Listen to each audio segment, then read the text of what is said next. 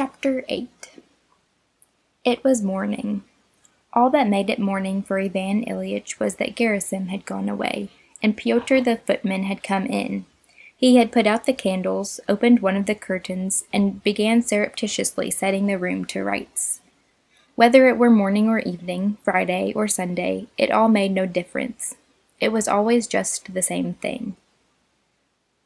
Gnawing, agonizing pain never ceasing for an instant, the hopeless sense of life always ebbing away, but still not yet gone, always swooping down on him that fearful, hated death, which was the only reality and always the same falsity. What were days or weeks or hours of the day to him? "Will you have tea, sir?" He wants things done in their regular order. In the morning the family should have tea, he thought, and only said, "No." "Would you care to move on to the sofa?" He wants to make the room tidy, and I'm in his way. I'm uncleanliness, disorder, he thought, and only said, "No, leave me alone." The servant still moved busily about his work. Ivan Ilyitch stretched out his hand. Pyotr went up to offer his services. "What can I get you?" "My watch." Pyotr got out the watch, which lay just under his hand, and gave it him. 8:30. Are they up?" "Not yet, sir. Vladimir Ivanovitch," that was his son, "has gone to the high school, and Praskovia Fedorovna gave orders that she was to be waked if you asked for her. Shall I send word?" "No, no need. What should I try some tea?" he thought. "Yes, tea. Bring it." Pyotr was on his way out.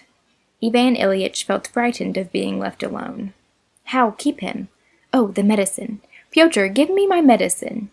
Oh, well, maybe medicine may still be some good.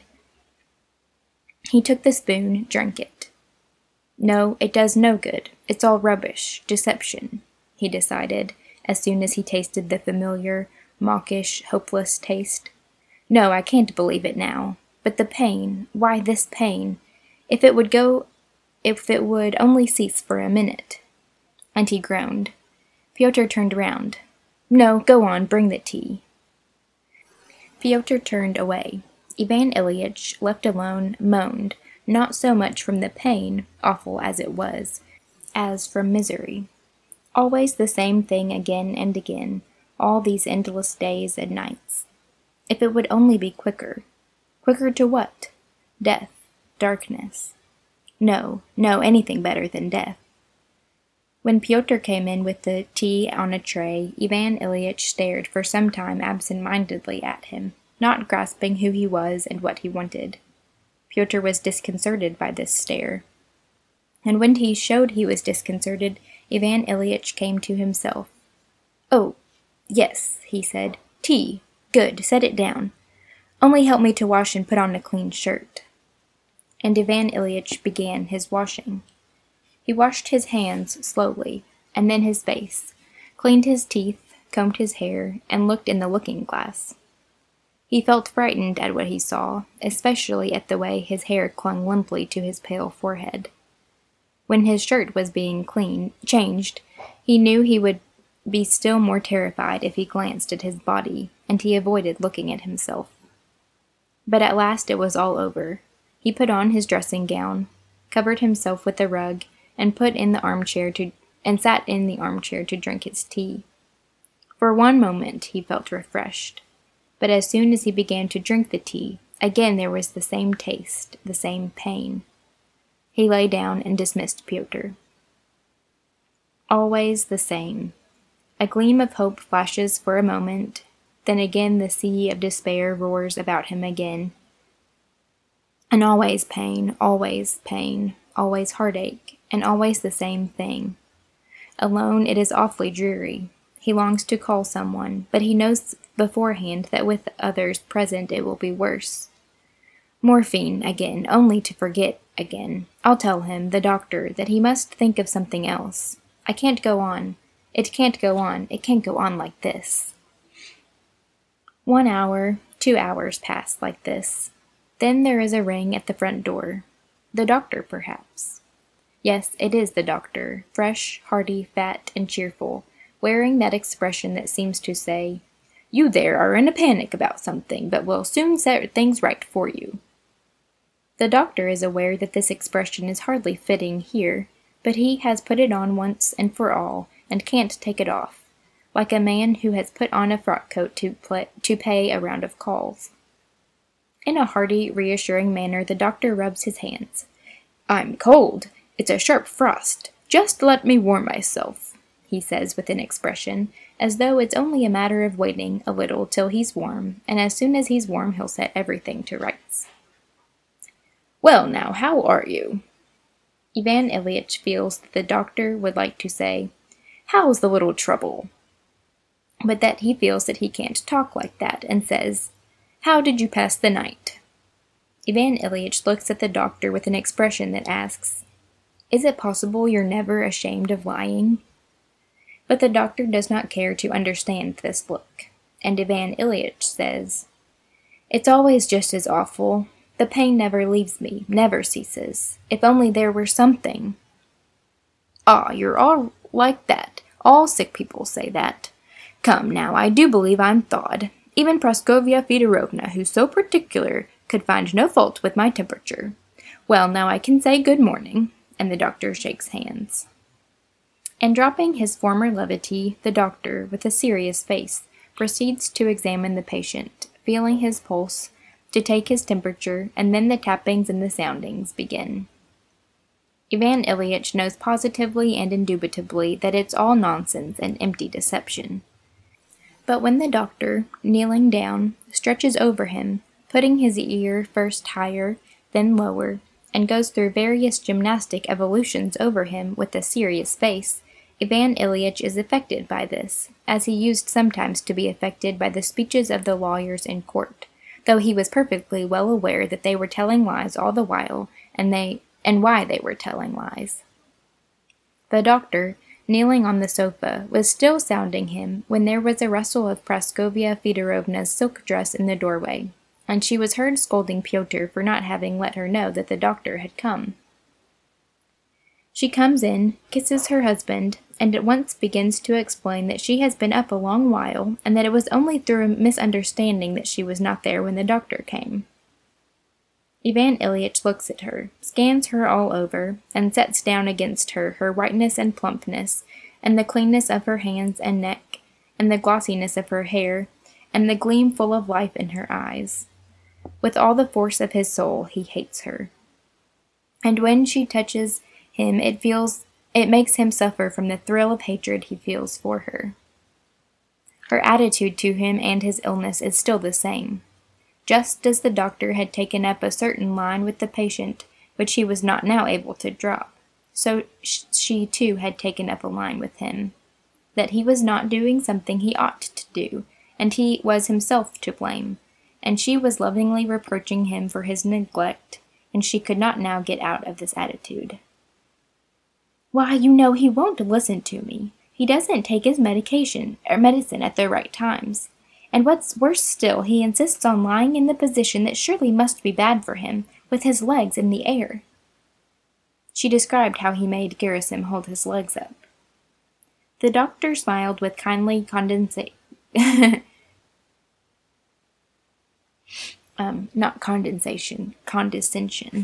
that said, "Oh, well, it can't be helped. These sick people do take up such foolish fancies. But we must forgive them." When the examination was over, the doctor looked at his watch, and then Praskovia Fedorovna informed Ivan Ilyitch that it must, of course, be as he liked, but she had sent today for a celebrated doctor, and that he would examine him, and have a consultation with Mikhail Danilovitch, which was the name of their regular doctor. "Don't oppose it now, please. This I'm doing entirely for my own sake," she said, ironically, meaning it to be understood that she was doing it all for his sake, and was only saying this to give him no right to refuse her request. He lay silent, knitting his brows. He felt that he was hemmed in by such a tangle of falsity that it was hard to disentangle anything from it. Everything she was doing for him was entirely for her own sake, and she told him that she was doing for her own sake what she actually was doing for her own sake, as something so incredible that he would take it as meaning the opposite. At 11:30 the celebrated doctor came. Again came the sounding, and then grave conversation in his presence and in the other room about the kidney and the appendix, and questions and answers with such an air of significance that again, instead of the real question of life and death, which was now the only one that confronted him, the question that came uppermost was of the kidney and the appendix, which were doing something not as they ought to do, and were for that reason being attacked by Mikhail Danilovich and the celebrated doctor, and forced to mend their ways. The celebrated doctor took leave of him with a serious, but not a hopeless face. And to the timid question which Ivan Ilyitch addressed to him while he lifted his eyes, shining with terror and hope, up towards him, was there a chance of recovery? He answered that he could not answer for it, but that there was a chance. The look of hope with which Ivan Ilyitch watched the doctor out was so piteous that, seeing it, Praskovya Fedorovna positively burst into tears as she went out of the door to hand the celebrated doctor his fee in the next room. The gleam of hope kindled by the doctor's assurance did not last long. Again the same room, the same pictures, the curtains, the wallpaper, ow, my foot is cramping, the medicine bottles, and ever the same, his aching, suffering body. And Ivan Ilyitch began to moan. They gave him injections, and he sank into oblivion. When he waked up, it was getting dark. They brought him his dinner. He forced himself to eat some broth, and again everything the same, and again the coming night. After dinner at 7 o'clock, Praskovya Fedorovna came into his room, dressed as though going to a soirée, with her full bosom laced in tight, and traces of powder on her face. She had in the morning mentioned to him that they were going to the theatre. Sarah Bernhardt, with the footnote says, the great French actress, toured Russia in the winter of 1881 to 1882, was visiting the town, and they had a box which he had insisted on their taking. By now he had forgotten about it, and her smart attire was an offense to him. But he concealed his feeling when he recollected that he had himself insisted on their taking a box and going, because it was an aesthetic pleasure, beneficial and instructive for the children. Praskovya Fedorovna came in satisfied with herself, but yet with something of a guilty air. She sat down, asked how he was, as he saw, simply for the sake of asking, and not for the sake of learning anything, knowing indeed that there was nothing to learn, and began telling him how absolutely necessary it was, how she would not have gone for anything, but the box had been taken, and Ellen and their daughter, and Petrushev, the examining lawyer, the daughter's suitor, were going, and that it was out of the question to let them go alone. But that she would have liked much better to stay with him, if only he would be sure to follow the doctor's prescription while she was away. Oh, and Fyodor Dmitrovitch, the suitor, would like to come in. May he, Aunt Liza? Yes, let them come in. The daughter came in full dress, her fresh young body bare, while his body made him suffer so. But she made a show of it. She was strong, healthy, obviously in love, and impatient of the illness, suffering, and death that hindered her happiness. Fyodor Dmitrovitch came in too in evening dress, his hair curled à la Capot, which is in a style set by Joseph Capot, a popular French tenor of the day, with his long sinewy neck tightly fenced around by a white collar, with his vast expanse of white chest and strong thighs displayed in narrow black trousers, with one white glove in his hand and a crushed opera hat. Behind him crept in unnoticed the little high school boy in his new uniform, poor fellow, and gloves, and with that awful blue ring under his eyes that Ivan Ilyitch knew the meaning of. He always felt sorry for his son. and pitiable indeed was his scared face of sympathetic suffering. Except Gerasim, Ivan Ilyitch fancied that Volodya was the only one that understood and was sorry.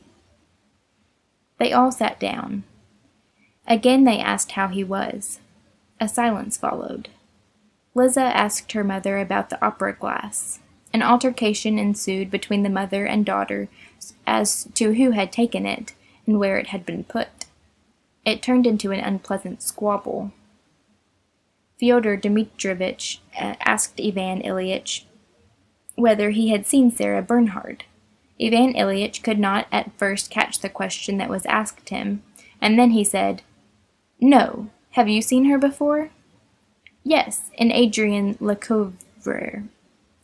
Praskovia Fedorovna observed that she was particularly good in that part. The daughter made some reply. A conversation sprang up about the art and naturalness of her singing, that conversation that is continually repeated and always the same. In the middle of the conversation, Fyodor Dmitrovitch glanced at Ivan Ilyitch and relapsed into silence. The others looked at him and became mute too. Ivan Ilyitch was staring with glittering eyes straight before him, obviously furious with them. This had to be set right, but it could not anyhow be set right. This silence had somehow to be broken. No one would venture on breaking it, and all began to feel alarmed that the decorous deception was somehow breaking down, and the facts would be exposed to all. Liza was the first to pluck up courage. She broke the silence. She tried to cover up what they were all feeling, but inadvertently she gave it utterance. "If we are going, though, it's time to start," she said, glancing at her watch, a gift from her father, and with a scarcely perceptible meaning smile to the young man, referring to something only known to themselves, she got up with a rustle of her skirts. They all got up, said good-bye, and went away. When they were gone, Ivan Ilyitch fancied he was easier. There was no falsity. That had gone away with them, but the pain remained. That continual pain, that continual terror, made nothing harder, nothing easier. It was always worse. Again came minute after minute, hour after hour, till the same and still the same and still no end, and ever more terrible the inevitable end. "Yes, send Gerasim," he said in answer to Pyotr's question.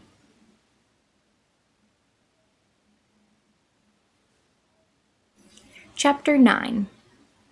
Late at night his wife came back. She came in on tiptoe, but he heard her, opened his eyes, and made haste to close them again. She wanted to send away Gerasim and sit up with him herself instead. He opened his eyes and said, "No, go away." "Are you in great pain?" "Always the same." "Take some opium." He agreed and drank it. She went away. Till 3 o'clock he slept a miserable sleep. It seemed to him that he and his pain were being thrust somewhere into a narrow, deep, black sack, and they kept pushing him further and further in, and still could not thrust him to the bottom. And this operation was awful to him, and was accompanied with agony. And he was afraid, and yet wanted to fall into it, and struggled, and yet tried to get into it. And all of a sudden he slipped and fell and woke up. Gerasim, still the same, is sitting at the foot of the bed half dozing peacefully, patient. And he is lying with his wasted legs clad in stockings raised on Gerasim's shoulders, the same candle burning in the alcove, and the same interminable pain. "Go away, Gerasim," he whispered. "It's all right, sir. I'll stay a bit longer." "No, go away." He took his legs down, lay sideways on his arm, and he felt very sorry for himself. He only waited till Gerasim had gone away into the next room. He could restrain himself no longer, and cried like a child. He cried at his own helplessness, at his awful loneliness, at the cruelty of people, at the cruelty of God, at the absence of God. "Why hast thou done all this? What brought me to this? Why torture me so horribly?" He did not expect an answer, and wept indeed that there was and could not be an answer. The pain grew more acute again, but he did not stir, did not call. He said to himself, "Come, more then, come, strike me! But what for? What have I done to thee? What for?" Then he was still, ceased weeping, held his breath, and was all attention. He listened, as it were, not to a voice uttering sounds, but to the voice of his soul, to the current of thoughts that rose up within him. "What is it you want?" was the first clear idea able to be put into words that he grasped. "What? Not to suffer, to live," he answered. And again he was utterly plunged into attention so intense that even the pain did not distract him. "To live? Live how?" the voice of his soul was asking. "Why, live as I used to live before, happily and pleasantly." "As you used to live before, happily and pleasantly?" queried the voice. And he began going over in his imagination the best moments of his pleasant life. But, strange to say, all these best moments of his pleasant life seemed now not at all what they had seemed then. All, except the first memories of his childhood. There, in his childhood, there had been something really pleasant in which one could have lived if it had come back. But the creature who had this pleasant experience was no more. It was like a memory of someone else. As soon as he reached the beginning of what had resulted in him as he was now, Ivan Ilyitch, all that had seemed joys to him then now melted away before his eyes, and were transformed into something trivial and often disgusting. And the further he went from childhood, the nearer to the actual present, the more worthless and uncertain were the joys. It began with life at the school of jurisprudence. Then there had still been something genuinely good. Then there had been gaiety. Then there had been friendship. Then there had been hopes. But in the higher classes these good moments were already becoming rarer. Later on, during the first period of his official life at the governor's, good moments appeared, but it was all mixed, and less of it was good. And further on, even less was good, and the further he went the less good there was. His marriage, as gratuitous as the disillusion of it, and the smell of his wife's breath, and the sensuality, the hypocrisy, and that deadly official life, and anxiety about money, and so for 1 year, and 2, and 10, and 20, and always the same thing. And the further he went, the more deadly it became. As though I had been going steadily downhill, imagining that I was going uphill. So it was, in fact. In public opinion I was going uphill, and steadily as I got up it, life was ebbing away from me. And now the work's done, there's only to die. But what is this? What for? It cannot be. It cannot be that life has been so senseless, so loathsome. And if it really was so loathsome and senseless, then why die, and die in agony? There's something wrong. Can it be that I have not lived as one ought? Suddenly came into his head. But how not so, when I've done everything as it should be done, he said, and at once dismissed this only solution of all the enigma of life and death as something utterly out of the question. What do you want now? To live? Live how? Live as you live at the courts when the ushers booms out, "The judge is coming! The judge is coming! The judge is coming!" he repeated to himself. "Here he is, the judge! But I'm not to blame," he shrieked in fury. "What's it for?" And he left off for crying, and turning with his face to the wall, fell to pondering always on the same question. What for? Why all this horror? But however much he pondered, he could not find an answer, and whenever the idea struck him, as it often did, that it all came of his never having lived as he ought, he thought of all the correctness of his life, and dismissed this strange idea.